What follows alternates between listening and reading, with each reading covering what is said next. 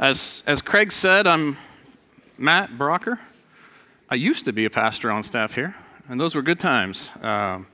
We're enjoying some good times in Columbus. It's been good. I'll try to give a very brief review, but we got to come in yesterday, hang out with the Bick family. They're always too good to us, so we appreciated that. But we were coming in, and we weren't going straight to their house. So after you drive 2 hours, you got to do what? You got to stop at the restroom, right? This is a great intro, but stopped at the restroom. We hit a gas station, and in the gas station, we all go back, and on the men's restroom, it says, "No beer in the restroom." And I thought to myself, do you have to say that? And then I thought to myself, man, it's good to be back. I missed y'all, T County. I love it here, right? Yeah, it's great to be back. I'm excited to be here, to have the opportunity. I'm honored, humbled that Troy would ask me to do this, to fill in. But, you know, it's good to be here. Just a quick update for anyone wanting to know. Somehow, in this gap of time, we now have a senior in high school. What in the world? Elena is a senior, and she's taking classes full-time at Columbus State, so she doesn't even go to the thing that used to be, high school, whatever that is anymore. She's moving on. Lila is a sophomore at Centennial High and pretty much runs the place, I think. She's doing very well. And then Weston, my dude, is in here with us because he's a middle schooler now. So, yeah, good job, Weston, getting older, right? He's doing what he's supposed to do. He's growing, right? And being a good little brother. So he does a good job. So we're so pleased with all that the Lord has been doing in our family and at the church. As Craig mentioned, we just rolled out MTT. We have 19 people signed up and taking MTT. So I'm thrilled about that. We just did a series on measuring our growth, and we had 11 people sign up to be discipled. And so, we're not a big church. 11 doesn't sound like a lot, but it's a pretty big percentage down where we are. So we're pretty excited about that. And with that, what that means is there's a lot of people busy growing and busy ministering and busy at the work of the Lord. So we're really excited about that. And I just would ask that you would continue praying. I'm thankful for all of those that do pray consistently for us. We need it. It's busy.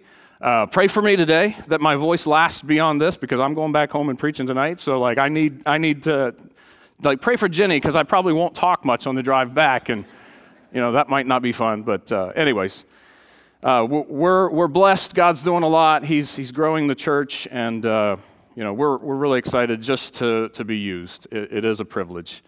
Go ahead and turn to Acts chapter 7 as we're getting warmed up here.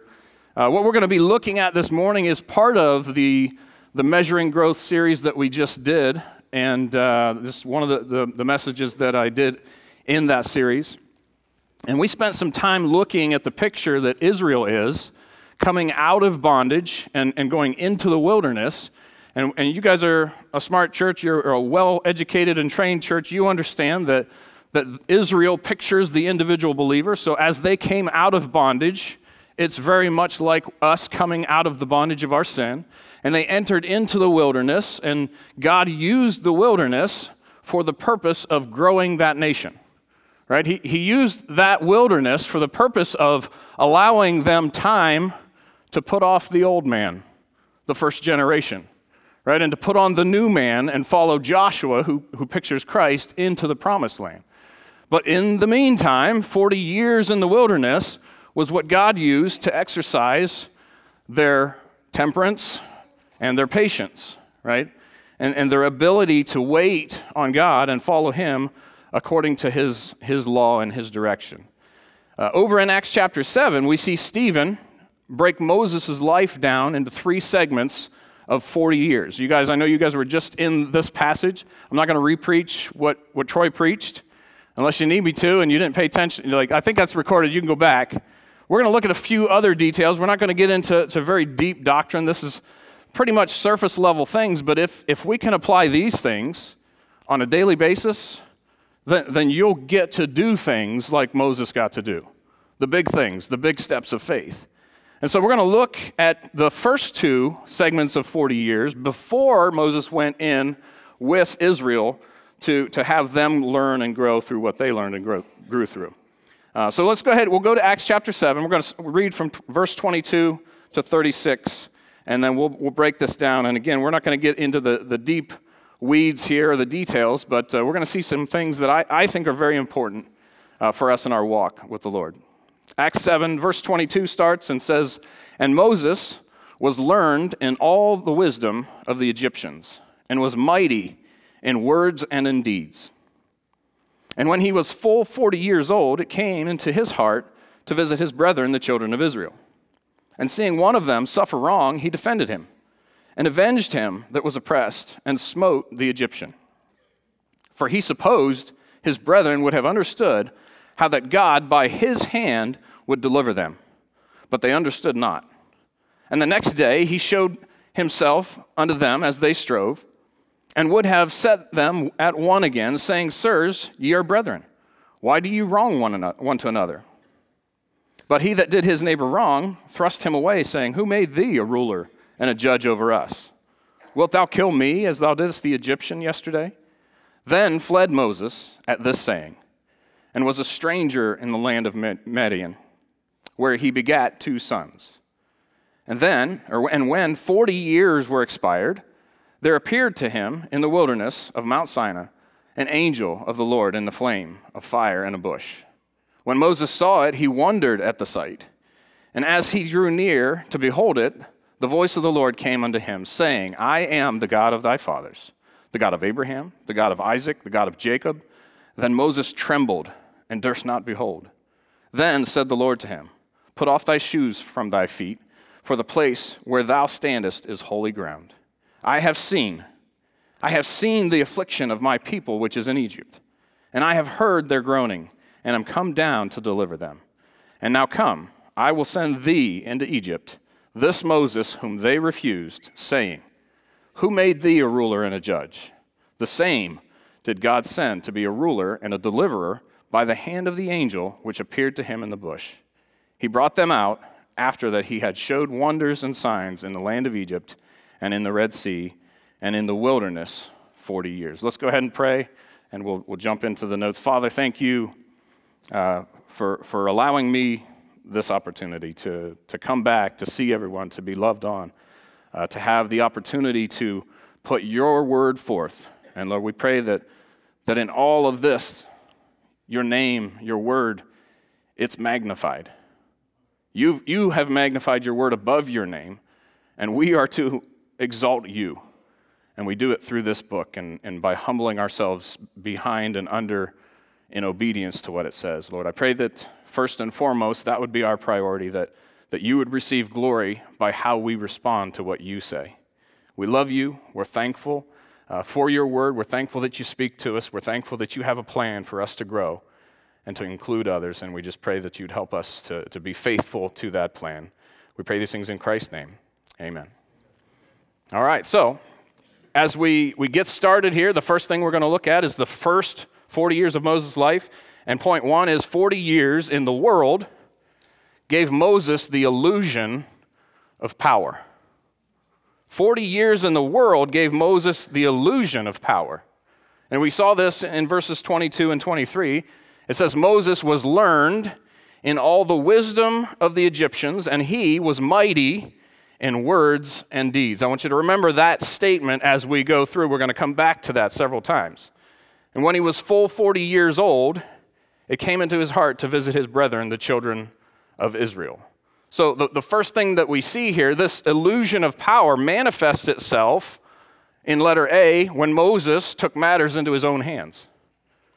Right? We see the evidence that he believes he has power he doesn't have when he takes matters into his own hands to try to set his people free. We saw that in verses 24 and 25. It says, Seeing one of them suffer wrong, he defended him and avenged him that was oppressed, and smote or killed the Egyptian. For he supposed his brethren would have understood how that God, check this little phrase out, by his hand would deliver them. But they understood not.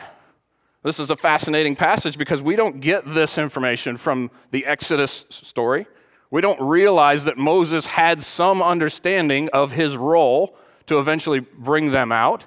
And Moses tries to step into this role in his own power, in his own ability, in the wisdom and the understanding and the strength provided to him by 40 years in the world, 40 years in the education system of Egypt.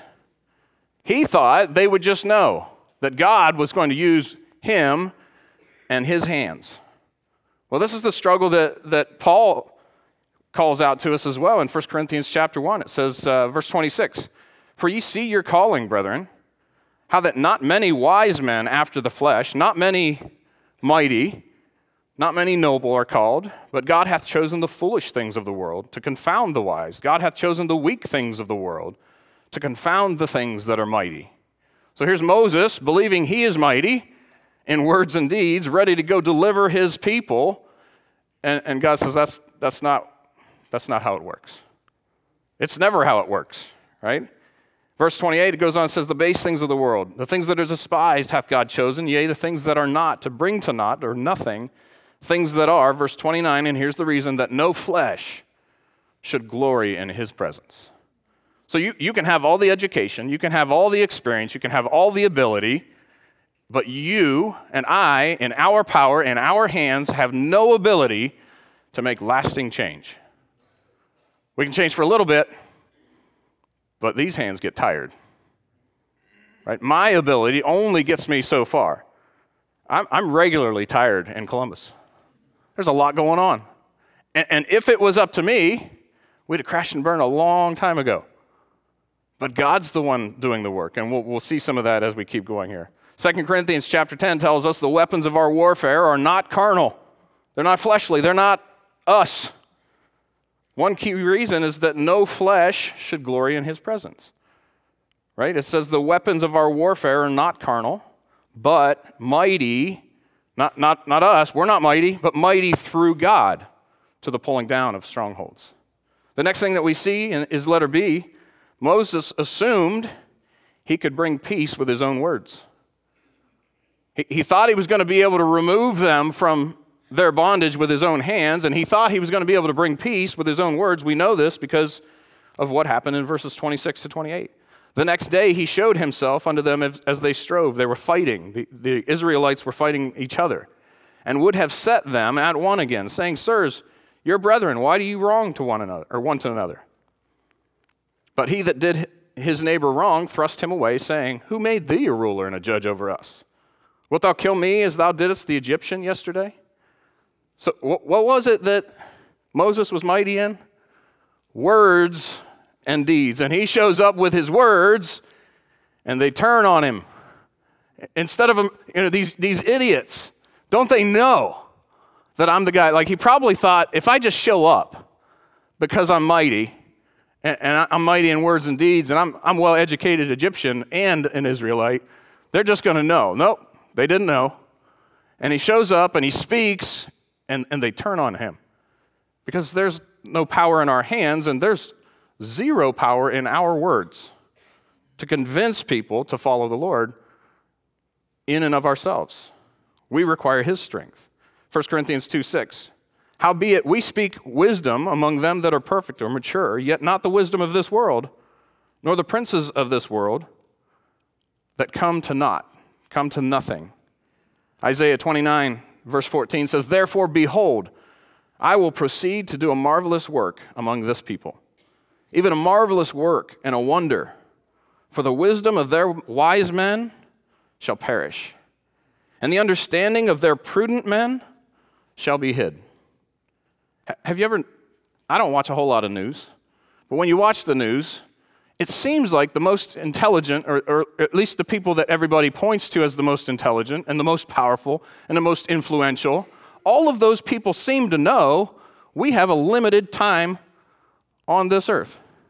Not just in our short lifespan. They're looking at this whole thing's going to come crashing down if they don't rescue us from us.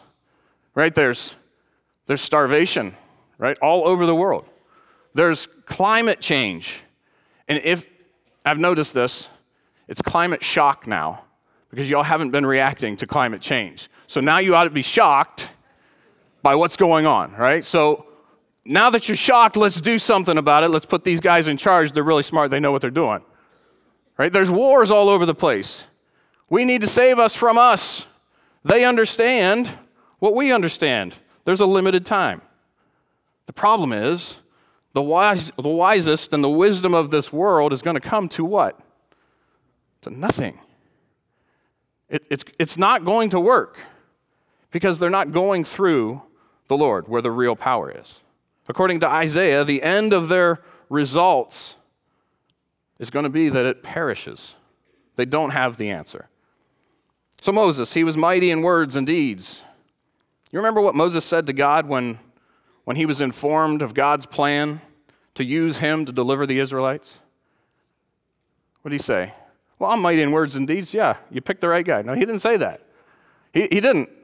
Because 40 years in the wilderness gave Moses a little bit of a different perspective. But check it out in Exodus chapter 4, verse 10. It says, "And Moses said unto the Lord, O my Lord, I am not eloquent, neither heretofore since thou hast spoken unto thy servant, but I am slow of speech and of a slow tongue. And the Lord said unto him, Who hath made man's mouth? Or who maketh the dumb or deaf or the seeing or the blind? Have not I the Lord? Now therefore go, and I will be with thy mouth, and teach thee what thou shalt say." And so at first glance, this looks like, okay, 40 years in the wilderness has gotten Moses a good attitude adjustment, right? He thought he was the man, and now he's like, okay, I was really wrong about that. But the problem is Moses, he swung the pendulum to the extreme opposite. He didn't really have a balanced view of this thing. He's a little bit extreme, and we see that in verse 13. It says, "And he said, O my Lord, send, I pray thee, by the hand of him whom thou wilt send." It sounds like a very humble response, but God's response doesn't match that of a response of a humble man. Check out verse 14. "And the anger of the Lord was kindled against Moses. And he said, Is not Aaron the Levite thy brother? I know that he can speak well. And also, behold, he cometh forth to meet thee. And when he seeth thee, he will be glad in his heart." Okay, so it sounds like a really good thing, but if you read the story further, we know that Aaron, he brings a few problems along with him. He brings some problems for Moses. And the anger of the Lord was kindled against Moses because Moses wasn't saying, hey, I'm good enough. He was saying, I'm so not good enough that even you, God, who created my mouth and created my ears and created all of me, even if you're with me, I can't do it.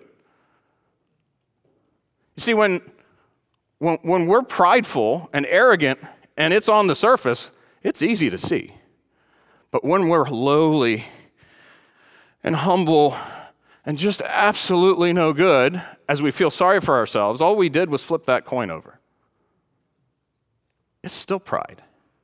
It's still the same thing. And God says, no, that's not what I'm seeing. That's not what I'm hearing. And so God adjusts him, and he gives him Aaron to kind of be a difficulty as he goes.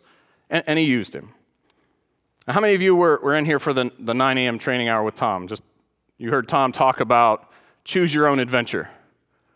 You guys ever read those choose your own adventure books? My son has been bringing home from the library Choose Your Own Adventure, Oregon Trail. Anybody know what I'm talking about, Oregon Trail? I was alive when computers first showed up at school. And when they first showed up at school, the only game they had on those things, I don't know what you use a computer for if it's not games. The only game they had on those things was Oregon Trail. And you just adventure, and it's just like script. It tells you, oh, this happened, and you get to, make decisions or whatever. So Weston, he's got these Choose Your Own Adventure books, and it's Oregon Trail, and you're reading through, and page 44 says, do you want to go to the north, or do you want to continue to the west? You're like, ooh, I've got a decision to make. And it says, if you're going to go north, turn to page 100. If you're going to go west, just turn the page and continue reading the story. The problem is you don't know what's going to happen. And so you turn to page 100, and everybody's freezing to death, and you die of dysentery. And it's like, oh. And so then you go back and you change your decision, right? Not Weston. He reads his book. He's done in like a half hour. I was like, well, you're a really fast reader. He goes, yeah, I died. I'm like, don't you want to know how it's supposed to end? You don't know. I'm just playing by the rules. Got to respect that. I died, I'm done, I'm moving to the next one, right? Well, here's the point. What if the Bible was like that, choose your own adventure? You go through and say, man, Moses really messed up when he said God couldn't do it. What if we could go back and say, what page do I go to where Moses does do it right? I want to hear how that story goes. Well, that isn't in there, right? But here's how it works. God says, hey, Moses was prideful. Why don't you make a different decision? Moses, he responded to me in arrogance. It looked like humility, but it wasn't. Why don't you just learn from what Moses went through so that you don't have an Aaron in your life? It's spelled different, Rothels. That doesn't apply in your house. It's a different Aaron. Can't use that, Steve. You don't want an Aaron in your life that God has to go through to teach you, to bring you along, to show you the things that you're supposed to do and how you're supposed to lead. You want to reply and interact with God yourself, personally. You don't need a translator. God speaks directly to you, and you share this with others. It is a choose-your-own adventure. But you get to learn from those who made mistakes and those who did things right. And you get to choose whether or not you're going to do the same. So we may not be able to read ahead and go back for an alternate ending, but we absolutely can learn from the examples God's giving us. There's an interesting verse that in this story that I think will help us to transition to point 2. It's Exodus chapter 3, verse 19. It says, "And I am sure that the king of Egypt will not let you go." This is God speaking. "I am sure that the king of Egypt will not let you go. No," check this out, "not by a mighty hand." I'm going to send you in, Mo. I know you got a mighty hand, but it's not going to work. "Not by a mighty hand," but check out verse 20. "And I will stretch out my hand and smite Egypt with all my wonders, which I will do in the midst thereof. And after that, he will let you go." See, don't you understand? You need God's divine intervention if anything's going to change. You need God involved if anything's going to last. It's got to be his hand. And that only comes through this book. So the second point is 40 years in the wilderness illuminated God's power. Because 40 years in the world, that just gave Moses the illusion that he had some power in and of himself. But 40 years in the wilderness, it illuminated God's power. So Moses flees to the wilderness where he spends those next 40 years of his life, and God has a purpose for that wilderness in his life to prepare him for when he's going to take Israel there another 40 years later, right? We're going to skip verse 29. We'll come back to that to finish. But letter A, we're going to look at verses 30 to 33. Moses learned to listen. One thing Moses learned in the wilderness was to listen. It says, "When 40 years were expired, there appeared to him in the wilderness of Mount Sinai the angel of the Lord in a flame of fire in a bush. When Moses saw it, he wondered at the sight. And as he drew near to behold it, the voice of the Lord came unto him, saying, I am the God of thy fathers, the God of Abraham, the God of Isaac, the God of Jacob. Then Moses," check out his response, "trembled and durst not behold." He was afraid to look at where that voice was coming from. He had a legitimate, humble response. "Then said the Lord to him, Put off thy shoes from thy feet, for the place where thou standest is holy ground." For some reason, God waits 40 years to speak to Moses in this way. Maybe it's because he spent 40 years building his own ability and building his own wisdom and building his own might. And God says, I'm going to take the next 40 years and we're going to take that down brick by brick. We're going to disassemble what you've built, and I'm going to build something completely different. And what he builds, I believe, is similar to what Christ is talking about in Matthew 11. It says, "At that time Jesus answered and said, I thank thee, O Father, Lord of heaven and earth, because thou hast hid these things from the wise and prudent, and hast revealed them unto babes." You see, those disciples, they were growing, but they continued to listen to him the way Moses listened to that bush. They feared, they trembled, they obeyed, they listened, they grew. They were listening as A small child listens to the father. Right? They're listening intent. What is he going to say? What is he going to tell me? My dad's the biggest guy I know. He's the strongest guy I know. I want to know what he has to say. There are some things in your faith, as you continue to grow, there's some things in your faith you never, ever, ever want to graduate from. Virtue is the first thing you add to your faith, but you never stop adding that. It's going to keep coming back and keep coming back. Another thing is a childlike faith, to trust the words spoken to us by God through his word. See, if you can grow yet never lose those important aspects of your relationship with the Lord, then you're going to begin reacting in a way that the disciples did. You're going to react in a way that a disciple should. Acts chapter 4, verses 18 to 20. They called them and commanded them not to speak at all, nor teach in the name of Jesus. This is some persecution the disciples are experiencing. They're told not to do it anymore. Don't share that message anymore. Don't talk about Jesus anymore. Verse 19, but Peter and John answered and said unto them, whether it be right in the sight of God to hearken unto you more than unto God, judge ye. For we cannot but speak the things which we have seen and heard. Are the things that they saw and heard their might and their words? No. No, we're going to repeat what Christ said, and we can't help but do that. That's the only thing that has power. That's the only thing that lasts. It's the only thing that has the ability to make the lasting change that you need. So in love and honor and respect for the Lord and in love for you, we have to keep saying it. We have to keep going back to the Word. We have to keep speaking what He said. You see, Moses learned to listen, and he learned it in the wilderness, so that 40 years later, when God spoke, he was ready to hear. Let it be, Moses learned to let go. Moses learned to let go. Verse 34 of our passage says, I have seen, this is God speaking, I have seen the affliction of my people, which is in Egypt. And I have heard their groaning, and am come down to deliver them. Those are the same things Moses saw and heard 40 years prior. And remember when he took it into his own hands? God is now seeing and hearing and doing something about those same things. Verse 35, this Moses whom they refused, saying, who made thee a ruler and a judge? The same did God send to be a ruler and a deliverer, check this out, by the hand of the angel, which appeared to him in the bush. We know who that angel is, right? That's the Lord himself. That's a pre-incarnate appearance of Jesus Christ.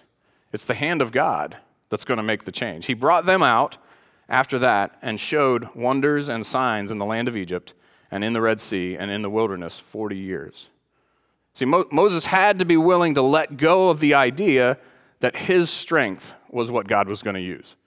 He had to come to the place, like we need to come to the place to realize, like, you have to let go of the notion that God called you because you're so cool. You have to let go of the notion that God needs you because of your abilities and your wisdom and your strength and how you do things. That's just the guy I've been waiting for.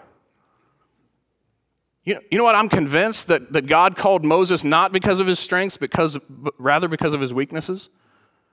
The longer we're in Columbus and the more I mess up things and God cleans them up and keeps growing people regardless, I think, man, did you see that? God is so big, I think he called me down here because I'm so messed up, and that's what those people needed. I thought I had something to offer all along. He just wanted me to go because he's the one that made my mouth, and he's the one that has the words of power, and it's, if I just get in line and let go of what I think that I can do, man, he can do some real big things.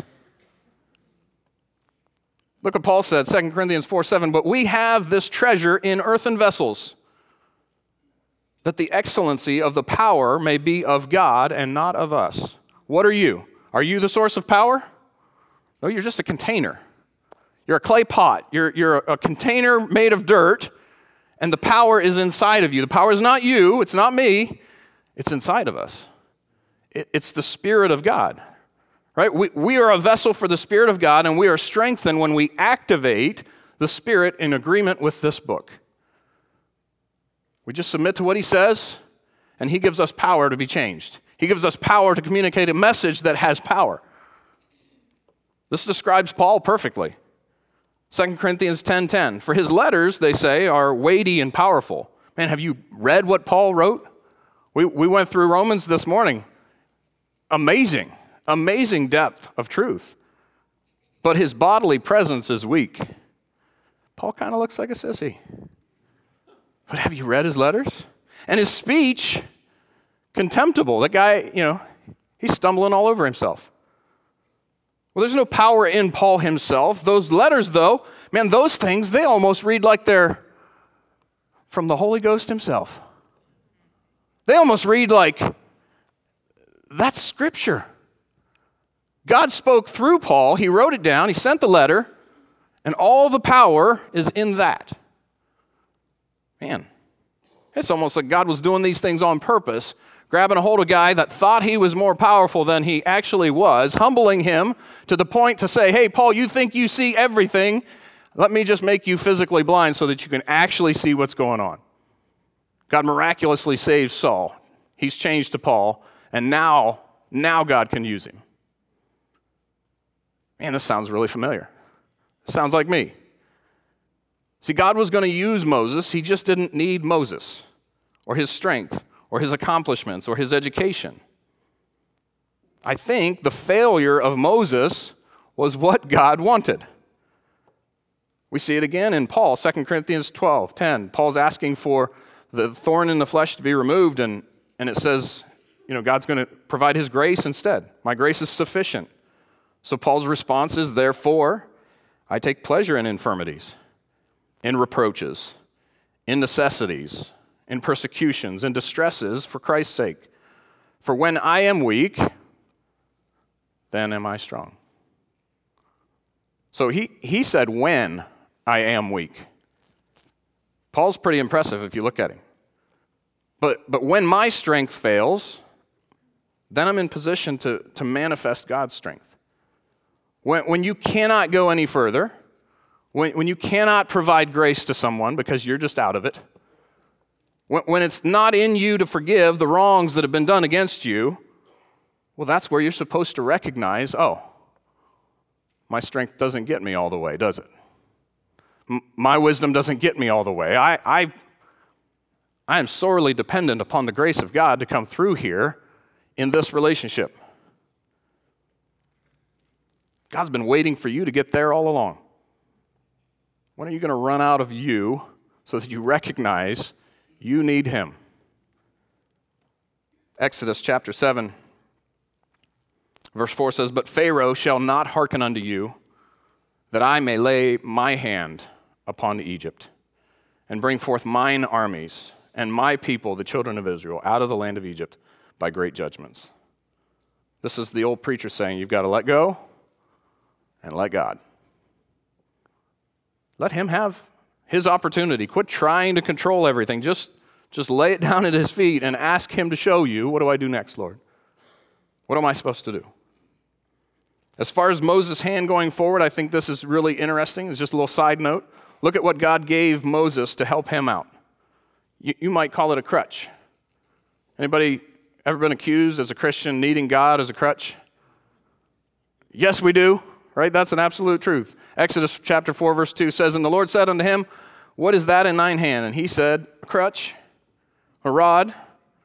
And he said, Cast it on the ground. And he cast it on the ground. It became a serpent, and Moses fled from before it. And the Lord said unto Moses, Put forth thine hand, and take it by the tail. And he put forth his hand, and caught it, and it became a rod in his hand. Check this out. That they may believe that the Lord God of their fathers, the God of Abraham, the God of Isaac, and the God of Jacob, hath appeared unto thee.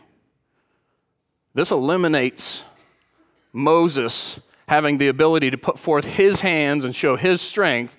He's got to hold on to something that takes credit from him being able to take that for himself. Exodus 4:17, Thou shalt take this rod in thine hand, wherewith thou shalt do signs. Israel's looking for signs. It's almost as if God intends for Moses to never, ever be able to take that credit again. right? The rod is a picture of the Word of God. This is what does all the miraculous work, not the hand holding it, not the container. We put the Word in there with the Spirit, and that's where the power comes out. The rod is a picture of the Word. It does all the miraculous work, and we just get to hold it forth to do what? To prove who sent us. God did. The power's in the book. The power's in Him. And He places it inside of us so that we can take it to everybody else. And look what He calls it in verse 20 of Acts 4. Moses took the rod of God in his hand. It's God that needs to be the one in the front. We're just following. So we have to let go of our abilities and our strength to make things happen and to make sure that this book is the strength in our hands. Moses understood that in the wilderness. And then let's go back to verse 29. We'll finish up with this. All of this comes together as Moses is learned to lead. You have to learn to listen. And you have to learn to let go if you're going to help anybody else do those things. If you're still operating in your pride, we don't want anybody following you yet. You need to learn some of those things. Moses learned to lead. Verse 29, then fled Moses at this saying, when he was being pursued, and was a stranger in the land of Midian, or Midian in the Old Testament, where he begat 2 sons. So what was Moses doing for 40 years in the wilderness? Well, the first thing he was doing was not being in Egypt. That's a good start. Egypt is a picture of the world, this world system, and we need to get out of that thing to start not thinking like the world thinks. Did you know if you do things the way the world does them, you'll get the same results the world is getting? But if you turn that around and you start doing things the way that God has told you to do things, you'll get the results that God has promised. It's amazing. It's very simple. I need simple. Exodus chapter 2, verse 15 says, now when Pharaoh heard this thing, he sought to slay Moses. This is why he fled. But Moses fled from the face of Pharaoh and dwelt in the land of Midian. And he sat down by a well. In John chapter 4, we're not going to go there. You might want to jot it down. John chapter 4, Jesus sits down by a well with a Samaritan woman, and he tells her all about living water. Not the physical water that she can get out of that well, but the living water that she can receive from him and from his word. This is what you need. You need to be by the well. Well, Moses, he found himself by a well. Ephesians 5 tells us we're to wash by the water of the word. We should plant ourselves by the well and draw from it every single day. So Moses is surviving in the wilderness, but he's got a source of water. Exodus chapter 2, verse 20, a little bit further on, as he's at that well, he provides water for these ladies, and they go home, tell their dad about it, and the dad says in verse 20 to his daughters, where is he? Why is it that you have left the man? Call him that he may eat bread. Moses was content to dwell with the man, and he gave Moses Zipporah his daughter, and she bare him a son, and called his name Gershom. For he said, I have been a stranger in a strange land. So not only is he by a well, he's being provided bread. And Matthew chapter 4, verse 4 says, we're not to live by bread alone, but by every word of this book. Every word from God. So he's by a well, and he's got bread. We've got 2 references that point us to what Moses was doing in the wilderness for 40 years to unlearn what he had been learning for the first 40. He names his son Gershom. Strange name for strange boy, I guess. I don't know. He names his son Gershom because it says he's a stranger in the land. Hebrews 11 is a chapter in our Bible that chronicles people on a whole list that none of them saw the promises of God come to fruition in their lifetime. But they counted themselves as strangers waiting for the promise. Strangers not because they're weird, but because they don't belong there. This is a temporary deal. Where we belong is with the Lord. We're looking forward to that because he promised it. It's going to come to fruition. It's going to come. It's going to happen. And we trust that it will. What they learned in their wilderness was how to have patience and wait on the Lord in faith that his promises are true. That's what Moses is learning in the wilderness. They've recognized themselves to be strangers in the land. Their faith was tried. They were found patient. And this is what we see with Moses. Exodus chapter 3, verse 1. Now Moses kept the flock of Jethro, his father-in-law, the priest of Midian. And he led the flock to the backside of the desert, and he came to the mountain of God, even to Horeb. See, in the wilderness, Moses became a husband.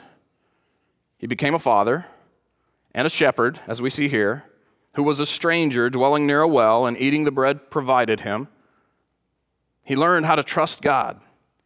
He learned how to hear God. He learned how to let go of his own strength because God has strength. He learned how to lead sheep through the backside of the desert for 40 years.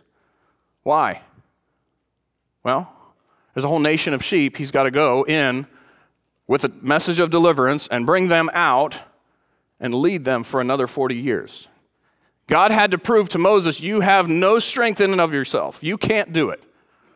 You need me. And as you survive this next 40 years in the wilderness, what I want you to do then is take that message that you need me to these people, tell them that they need me, and show them through the wilderness for another 40 years, how do you follow God in the wilderness? How do you keep walking with him when it's tough? How do you survive when the supplies are limited? You keep going back to the well, and you keep eating that bread that's provided. And you recognize you don't belong here. This is not the end of your journey. Let's keep going because God's got more for us. He's got somewhere else to go. He's got more steps for us. We've got more obedience for us to take. He's got more growth for you. Oh, and it's going to require a lot of patience. Moses, I proved it to you. You have nothing. You proved to yourself you have nothing. So I took you and put you in the wilderness for 40 years to prove you I have everything. And now you've got a mission. Let's go do it. Israel needs you only because I'm going to speak through you, and I'm going to move through you, and it's going to be my hand, not yours. What an incredible, simple, yet applicable message. In the wilderness, Moses became everything God needed him to become because Moses realized that God was everything he needed. So as we wrap up, if you're here at FBC and we talked about personal discipleship, one-on-one discipleship, if you're going through that and you're just getting started in this process, you know what you need? You need to recognize that you need to find a Moses who's been there, who's been in the wilderness and can trust God and is proving, hey, God got me through a lot of stuff. Just stick with me. We'll get through a lot of stuff together as we depend on the Lord together. Find yourself a Moses. If you're in a position of leadership, stop running from difficulty. Don't back away from it. Let God work. He's trying to help you to help somebody else. And if you don't let him work, how are you going to help that next person? Don't flee from the difficulty. Don't flee from the stress. Don't flee from the burden. God's going to use it. I want to end with a verse that's from the beginning of Moses' story, and it explains for us where he got his name. Exodus chapter 2, verse 10. And the child grew, and she brought him unto Pharaoh's daughter, and he became her son. And she called his name Moses. And she said, because I drew him out of the water. His name means drawn out. His name means rescued. Maybe there's something to Moses and that being his name, drawn out and rescued. Maybe there's a connection to why he knew what he was supposed to do. I don't know. It doesn't lay that out, but if your name is drawn out and rescued, and you see some people that need to be drawn out and rescued, and you happen to have all kinds of ability in and of yourself to do it, maybe that's what motivated him. I don't know. The interesting thing is, he began this story, or his story began by being rescued. God turns his life's purpose into rescue, to draw Israel out of bondage, to show them that's not the end of the path. That's just how we get started, right? God rescued Israel out of Egypt, not just to rescue them, but to get them into a place of promise, into a place of blessing. In between rescue and promise lies the wilderness. There's no shortcuts. There's no getting there in your power. There's no, blazing your own trail and deciding how this thing's going to go. You have to follow God's plan. And he has a legitimate plan. And this is a good church that understands that plan. And wherever you find yourself, you ought to make sure that you find yourself on that path. And find yourself looking for a Moses or looking to be a Moses and letting God do what he needs to do in your heart and in your life so that others can keep growing also. This is what I'm preaching to myself. We've got a crazy schedule, and I don't have the ability to keep up with it. Just today alone, I'm preaching to myself so that tonight I can go apply that God will use his power and his word for his people to continue forward and trust what he's doing. Thank you all for having us. Let's go ahead and pray. Father, we're here today. We're more than thankful. We're so honored and humbled and pleased just that you would have these stories preserved for us so that we could look at the life of Moses and recognize you are a God who wastes nothing. You won't waste the difficulties in our life if we just trust you with it. If we just trust that, okay, I don't know how to deal with authorities in my life, but God's my ultimate authority, and he's placed these others in front of me. I'm going to trust beyond them, and I'm going to trust him. We're thankful, Lord, that you've given us men and women to lead us, to help us to understand, men and women who you've already proven to that you have all the power and we have none. That the strength is in you, it's in your word, it's not in our hands, it's not in our wisdom. Everything we need, it comes from you. I'm thankful for First Baptist Church and all of the years of investment that has poured into me and my family so that I can take the wilderness experience that I've gone through and I can bring others. Lord, I pray that this church and Northside both would just continue to be those types of churches. We continue beyond this generation because we just understand this is not the end of it. We're strangers here. There's more to do. There's further to go.